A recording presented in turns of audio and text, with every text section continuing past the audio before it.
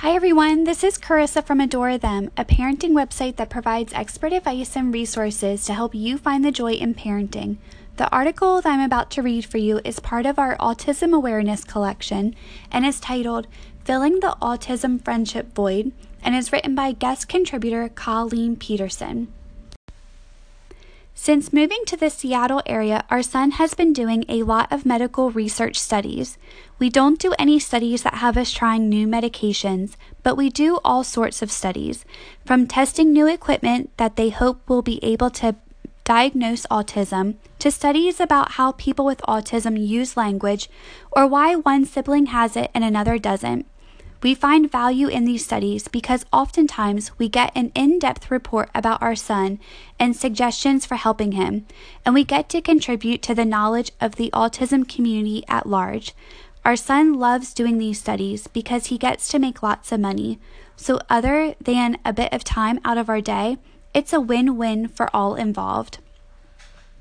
Recently, as one of the researchers were interviewing me for my part in a study, she said, "I just wanted to mention that your son said that when he doesn't get his TV time, he feels very lonely."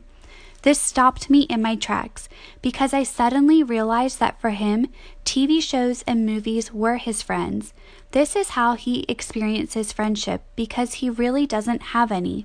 He has kids he knows and occasionally will play with, but none who you would use the usual definition of friend. He knows how to navigate these digital friendships that he has through the movies. He knows what to expect of those friendships, as they are the same interactions every time.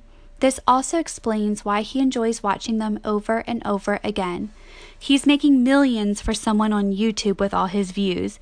If we still used VHS tapes, and tapes would have worn out long ago. Thank goodness for DVDs.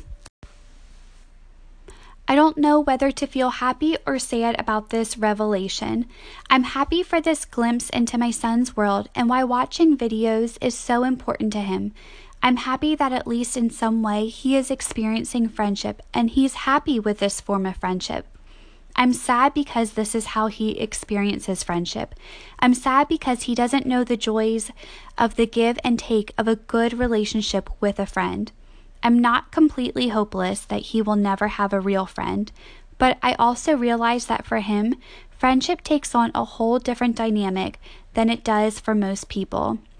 I'm left realizing that social skills groups are a must, that I need to continue making opportunities for him to find and make friends, but possibly even more important, to help him learn to navigate relationships. But these little glimpses into their world are so important. They are aha moments, like when I was reading about why people with autism love chicken nuggets. Someone with autism replied that it was because they were exactly the same shape, same size, same color, and that they knew what to expect every time. You can't always get that with most foods, so this makes total sense. I can understand a new piece of him that I hadn't before. When coming across a child who experiences autism, help your child understand that these children want to play and be involved too. Often, they want to play the same thing over and over again. This way, they know what to expect in their play. Many times, they may not respond right away to your child's questions or requests to stop doing something. It doesn't necessarily mean that they don't want to play, but often they are uncertain how to navigate the situation, or their brain is taking a bit longer to process what is going on. Sometimes it is helpful for an adult to step in for a moment to help them learn to navigate the system and then step back and let them learn. Teach your children not to be afraid of our children. Teach them to be friends with everyone. Be patient with us, as our learning curve is frequently a little different than yours. The most important thing for me to remember, though, is that he is happy in his friendships. And isn't that all we all want for our children? For more parenting content, check out adorethem.com, where we publish a new collection each week that focuses on a different parenting topic. These collections include articles, videos, printables, products, and more. Thank you for listening, and be sure to subscribe.